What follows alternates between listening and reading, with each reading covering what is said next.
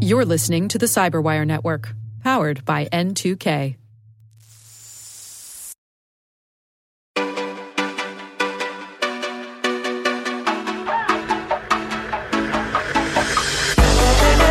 Hello and welcome to Security Unlocked, a new podcast from Microsoft where we unlock insights from the latest in news and research from across Microsoft's security engineering and operations teams.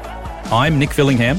And I'm Natalia Gadilla. In each episode, we'll discuss the latest stories from Microsoft Security, deep dive into the newest threat intel, research, and data science, and profile some of the fascinating people working on artificial intelligence in Microsoft Security. And now, let's unlock the pod. Hello, Nick. Welcome to episode 24. How's it going with you today? Going well, thank you, Natalia. Yes, welcome to you and welcome to listeners to episode 24 of Security Unlocked. On today's podcast, we speak with Shweta Jha and Gautam Reddy from the Microsoft Defender for Endpoint engineering team about capabilities in MDE to scan down into the UEFI layer.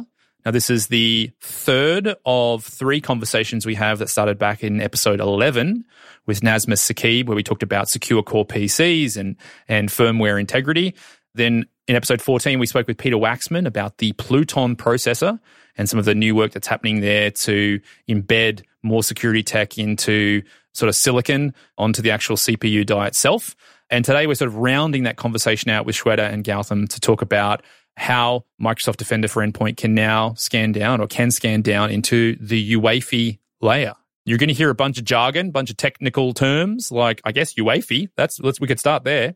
Yes, and UEFI is the Unified Extensible Firmware Interface. So it is the software interface that lies between an operating system and firmware and is an evolution of BIOS. And we'll also talk about Mosaic Regressor, which, for those of you that don't know, is the second ever UEFI rootkit, which was discovered in 2020, but was used in an attack against NGOs in 2019. And for me, the timeline is shocking. Second ever in the past year.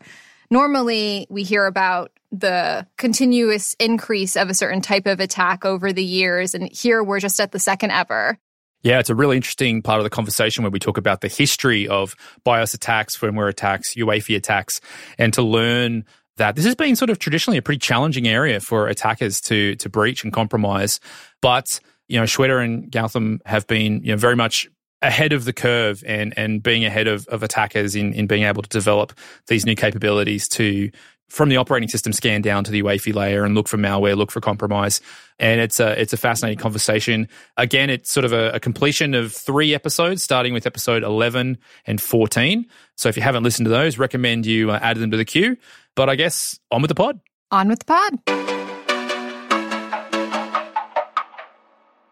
Welcome to the Security Unlocked podcast, Shweta Jha and Gautam Reddy. Welcome, both of you. Thanks for being here. Thank you. Thank you so much for having us. We are super excited. I'm very excited too. Now, this is going to be the third conversation in a sort of a mini series that we're running here on the podcast. We started with Nazma Saqib, who introduced us to the idea of secure core PCs, and we talked about some of the challenges of firmware integrity and keeping firmware safe. Then we spoke with Peter Waxman in another episode to learn about Pluton, the history of that technology and sort of what's coming for the Pluton processor. And today, we're actually going to talk about some new capabilities, or newish as of 2020, in Defender to scan down into the UEFI layer. Before we jump into all that, let's just do some introductions for the audience. Shweta, if we could start with you. Who are you? What is your role? What do you do day to day at Microsoft? Tell us, what would you like the audience to know about you? Absolutely. Thank you, Nick. My name is Shweta Jha. I am a program manager with Microsoft Defender for Endpoints. And I've been building security solutions, features, and products. And I'm super excited about it because security is the need today for our customers. And few of the features that I built with my team were tamper protection as part of anti-tampering, investment that we did, EDR block as part of behavior blocking and containment. And then we are going to talk a lot about UV scanner. So pretty much around building security solution and features in this team and helping our customers.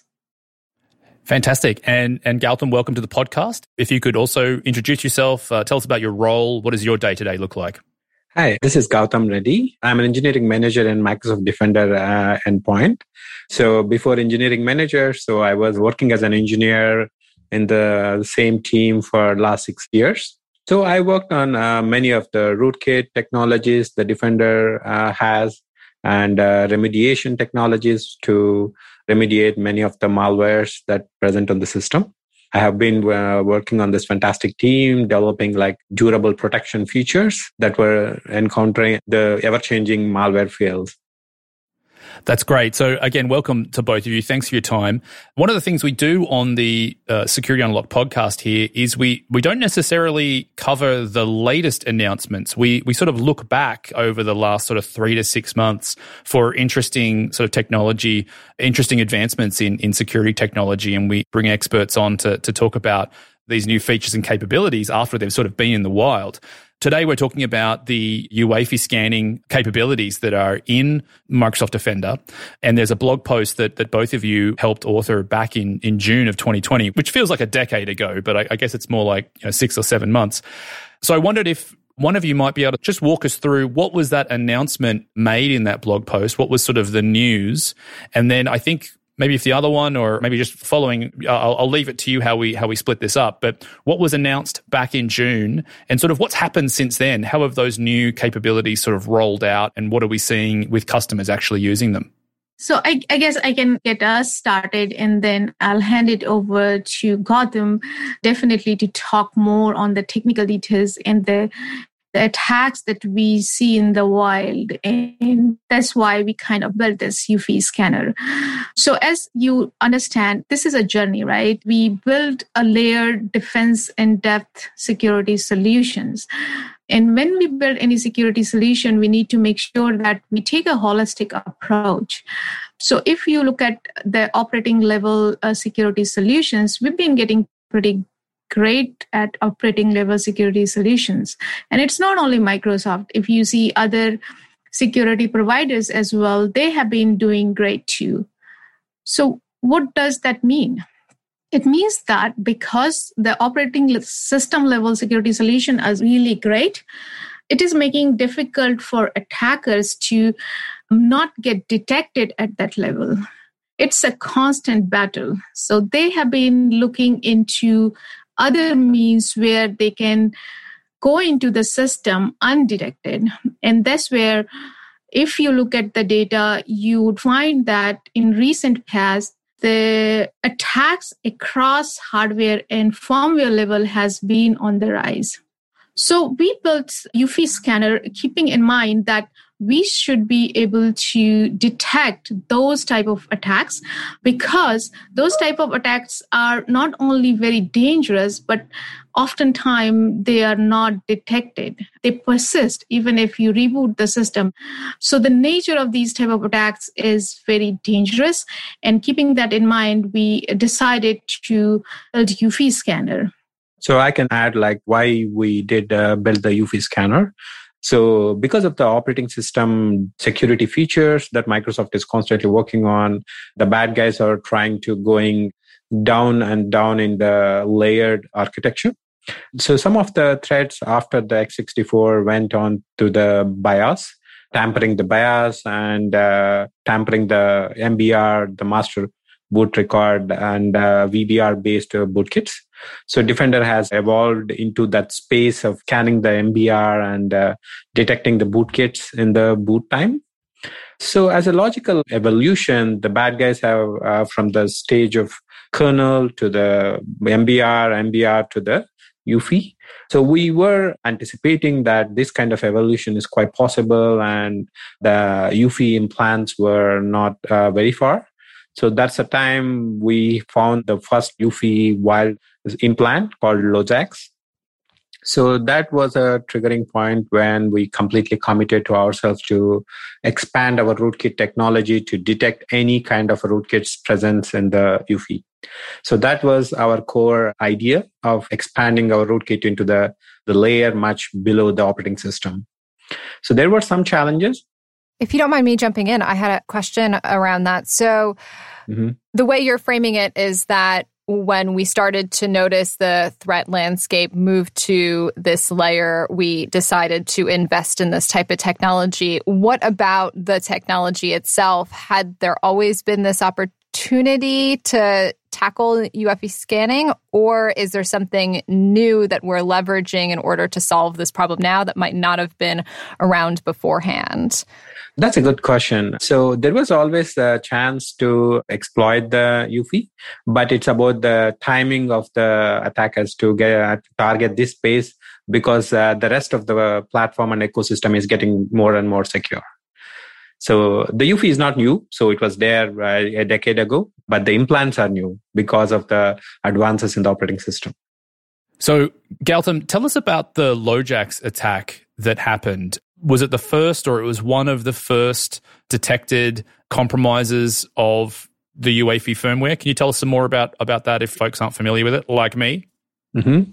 So there were some theoretical researcher-driven POCs before the LoJax, but LoJax is the first known exploitation instance where we found it in the wild.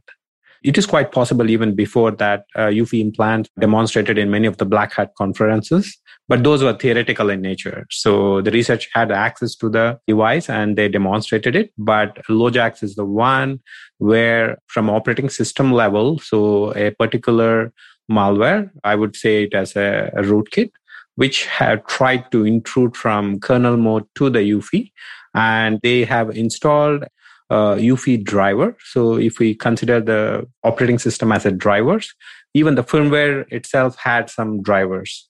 So they were able to install a driver, which actually in turn drops another kernel mode driver once operating system boots up. It's about the boot sequence. So first the firmware starts running and it initializes all the system, and then it invokes the operating system. So in the LoJax case, after the firmware is completed, it has already dropped the kernel driver on the operating system if it is not present. So that means by the end of the firmware sequence, so we have a presence of a kernel driver. And when that kernel driver starts, there is a user mode malware kicks in. So this keeps repeating even after you reinstall the OS, even if you change the hard disk, the same pattern will be followed. So that's how the LoJax threat worked. And I wonder, do we know what was the breakthrough that made LoJax possible? UEFI has been around for a while. UEFI probably predates LoJax. And obviously before UEFI, there was sort of the more standard sort of BIOS that probably most folks are familiar with. Could we talk a little bit more about how LoJax came about and sort of what maybe changed or what the breakthrough was on the attacker side? I would say that there were a couple of open source read-write drivers, which has a capability to access the firmware using a special interface called SPI. SPI is something called serial peripheral interface. So using the serial peripheral interface, any kernel mode driver can instruct the platform hardware layer to read and write any content in the flash. So I think like many of the security industry notes a driver called read write everything. They call it as RWE. So this is the driver using which anybody can read any offset, any device memory and write. I think this is the prevalence of this kind of open source tools might be help attackers to develop this kind of ecosystem of all the sequence of the malware, the rootkits. In addition to what Gautam said, definitely the work that researchers were doing in this space, it always starts with researcher trying to do something and then attackers trying to find other means. So here are the things. Attackers usually do exploit things that are not done in a right way. So in this case, for example, if there are certain configuration that OEM partner needs to make sure that those are in place. For example, read-write, where you are not providing writing access, just the reading access and so on. So typically in all these type of attacks, you would see that misconfigured devices are exploited the most. And that misconfiguration happens at the time when the devices are getting built. So that is another factor why these attacks are very successful, because there are misconfigured devices. Because while building the devices, somebody missed to configure it in the right way. And if you look at the journey, that's where you have a secure core PC, which is designed to be secured, making sure that the things that are needed to protect the computer against these type of attacks that are there out from the first day.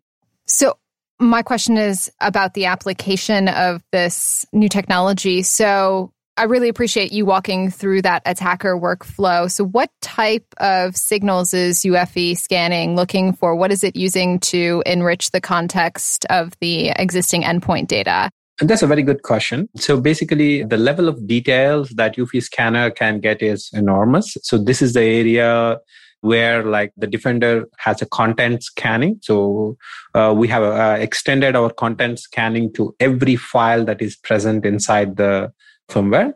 So this helped the Defender research to write any kind of an content scanning signatures to detect any bad content. So that means in this case, if research knows any implant, so we have a capability to scan the 600 million devices to know if any of our customers have impacted with a specified malicious file.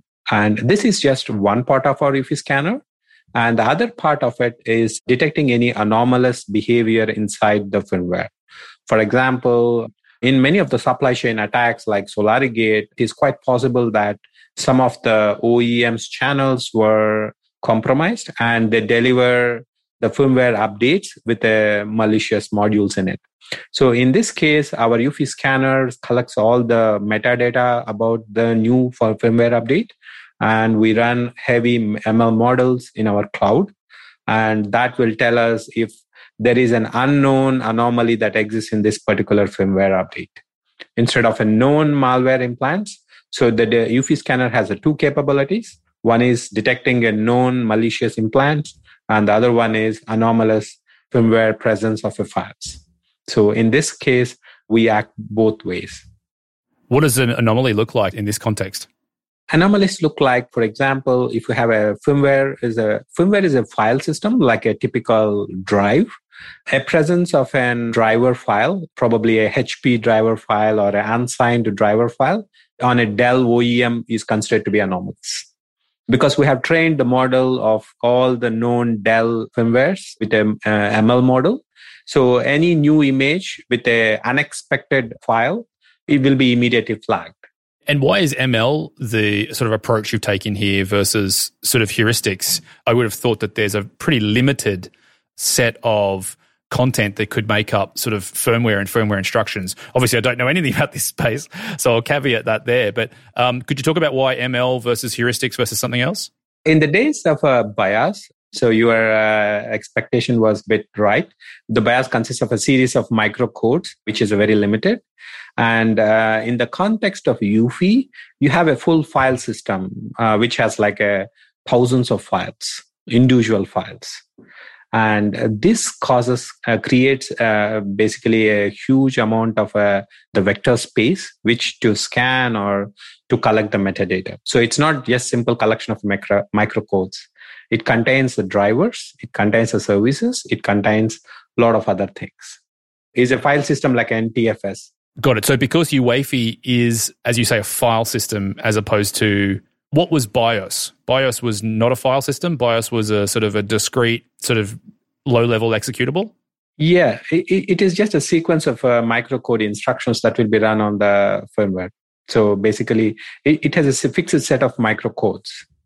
So the machine learning models that you reference, where are they running? Are some of them running locally? Are they all running in the cloud? Is it a mixture of the two?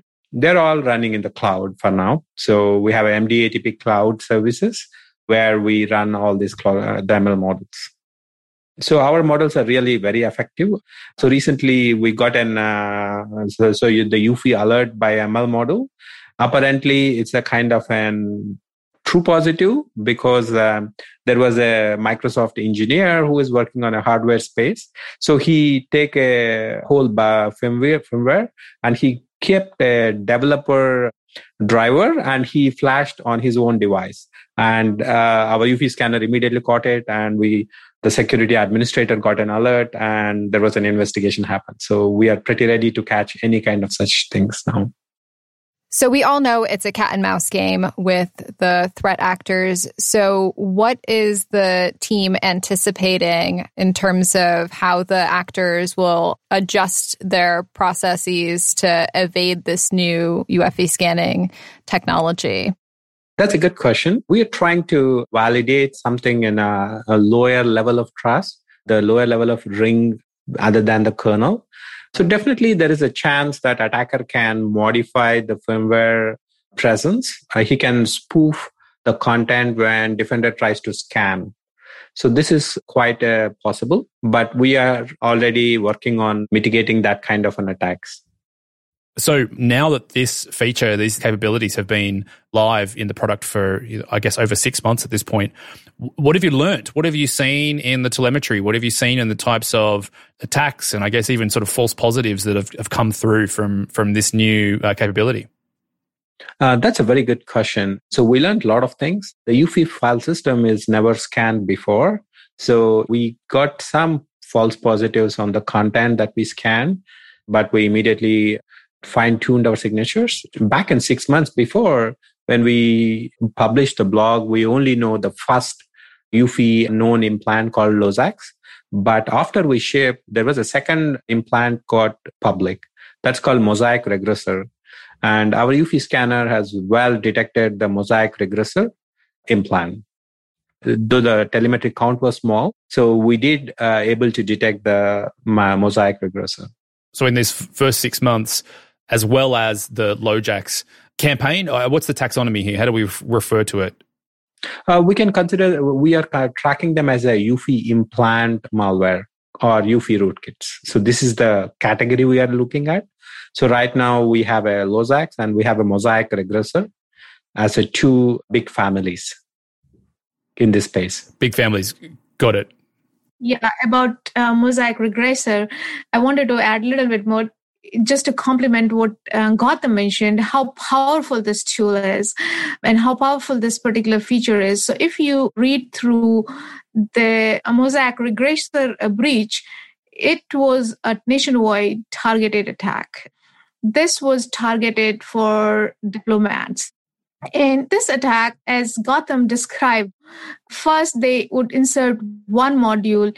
That one module would get undetected, and then that module would try to do other stuff like try to get in touch with command and control and get another module and so on. So the entire kill chain is so very interesting. And I'm glad that we built this feature and we were able to detect it because it's so powerful. Most of the security solutions, they are not able to detect because they don't have this such great capabilities. But look at the way this attack was carried. It was pretty much targeted, pretty much nationwide for few countries, originated from one country.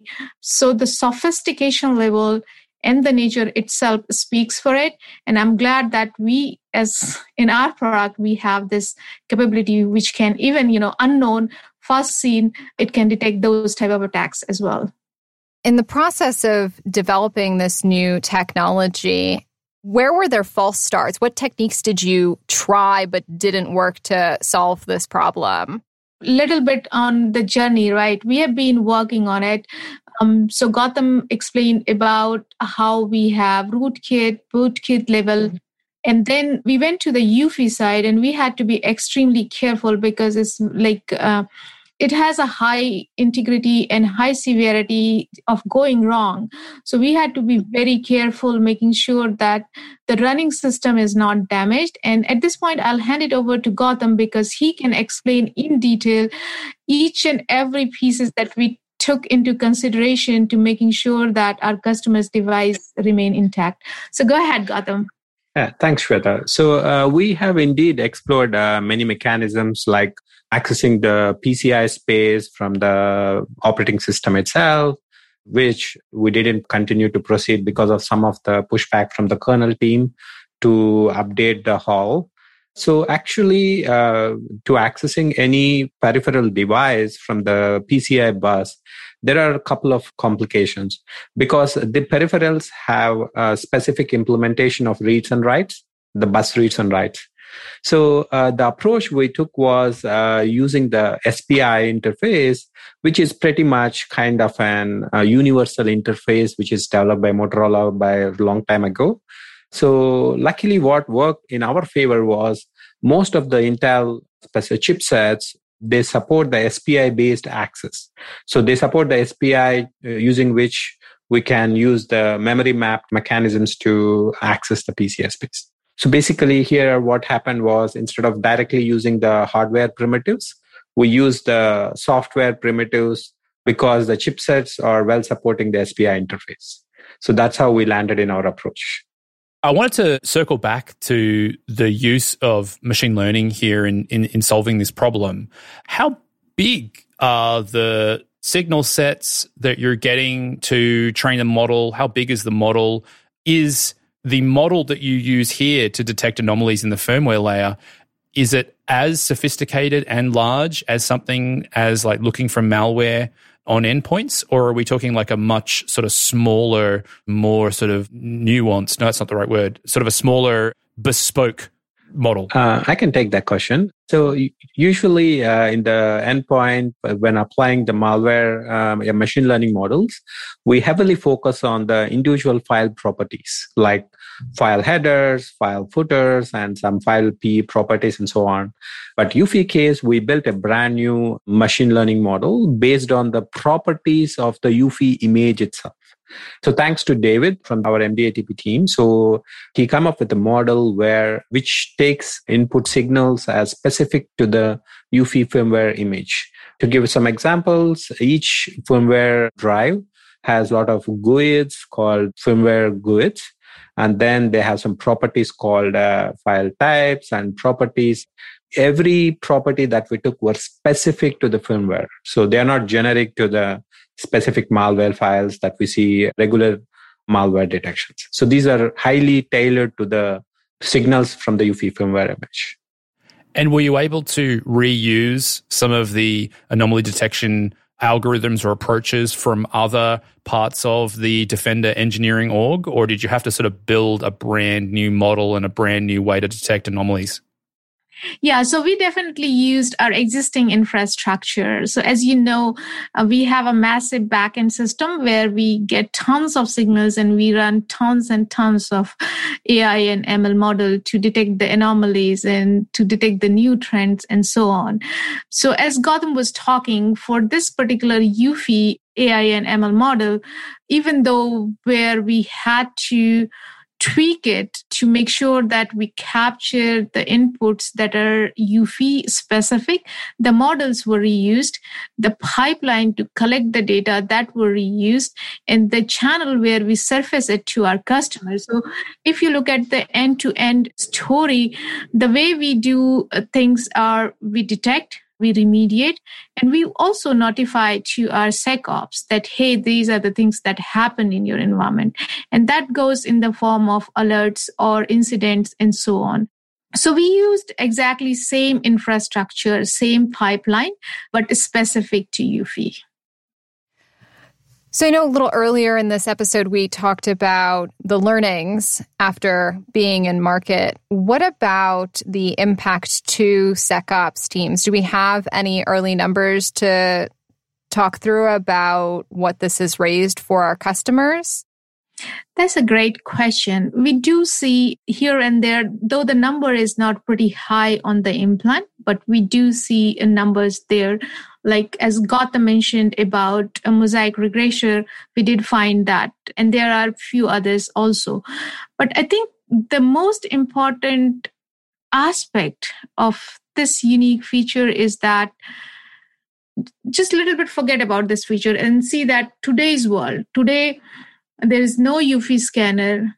The security admins or SecOps, they don't know what is happening at this level.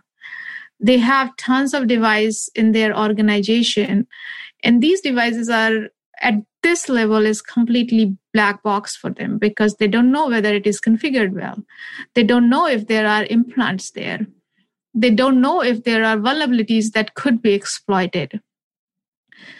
So that's the power of this UFI scanner. One is, so we built the solution keeping in mind that we would not only detect, we would bring these things where they don't have visibility today to understand what is going on. So the focus area and then the objective that we have is to detect the implants, either using the heuristic detection or the AI ML, but also read through each and every configuration that are happening at this level and the vulnerabilities that exist at this level and bring that to the SecOps attention so that when they look at it, they can take appropriate action to remediate it. So that's the next step. And that is the work right now we are currently doing.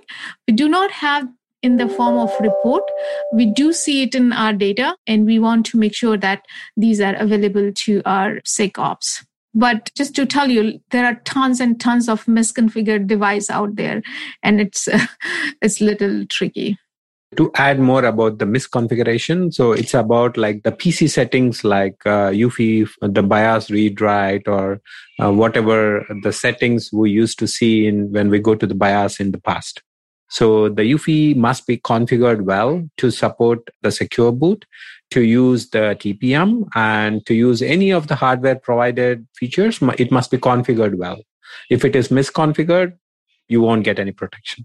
So if you have a helmet in your back seat when you are driving, it won't help you. So you have to keep it on your head. That's a great analogy. So I guess that leads us to, what is the guidance here for SEC admins and security teams out there? How do they enable this functionality? Is it on by default in certain places? What do we need to do to make sure that customers are getting the full protection from this capability? So this feature is enabled by default on all the devices. We made sure that this is available. And the great news is that it is not only, Windows 10, it is available for servers down level as well. So that's the power that we have in our solution. Ultimate way, if you look at what is the future that are going to look like, Secure Core PC is the future we should be heading towards. But because enterprises and customers are not there yet, we have UFI Scanner to complement it. The other thing, if we have to talk about the futuristic roadmap, right now we built the scanner for UFI, but there are other network devices like network adapter and things like that. There is a scope to extend these types of capability to those devices as well, because there is a possibility to get those devices exploited too. So that's something we are considering to work through. Got it. So just to confirm there, so this new capability is on by default in any device that is being protected by the Defender service? Is it as simple as that, or is there sort of more to it? Yes, any device which is having Defender antivirus running. Thank you for that. That was super helpful. And thank you both for joining us on the show today. Thank you, Natalia. It was a pleasure to be here and talking with our customers. Thank you so much for hosting us. Thank you, Natalia and Nick, for hosting us. So it's been a wonderful time talking to you about UFI Scanner. Thank you so much. Thank you both for your time. Thanks for bringing great innovation to the security space. Absolutely. It's a constant journey and we are on it. Well, we had a great time unlocking insights into security, from research to artificial intelligence. Keep an eye out for our next episode. And don't forget to tweet us at MSFT Security or email us at securityunlocked@microsoft.com with topics you'd like to hear on a future episode.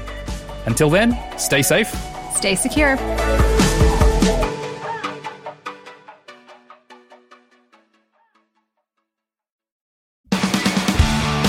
This week on the Microsoft Threat Intelligence Podcast, we're talking scumbots with Paul Melson. Believe me, you're going to want to hear this. Be sure to listen in and follow us at msthreatintelpodcast.com or wherever you get your favorite podcasts.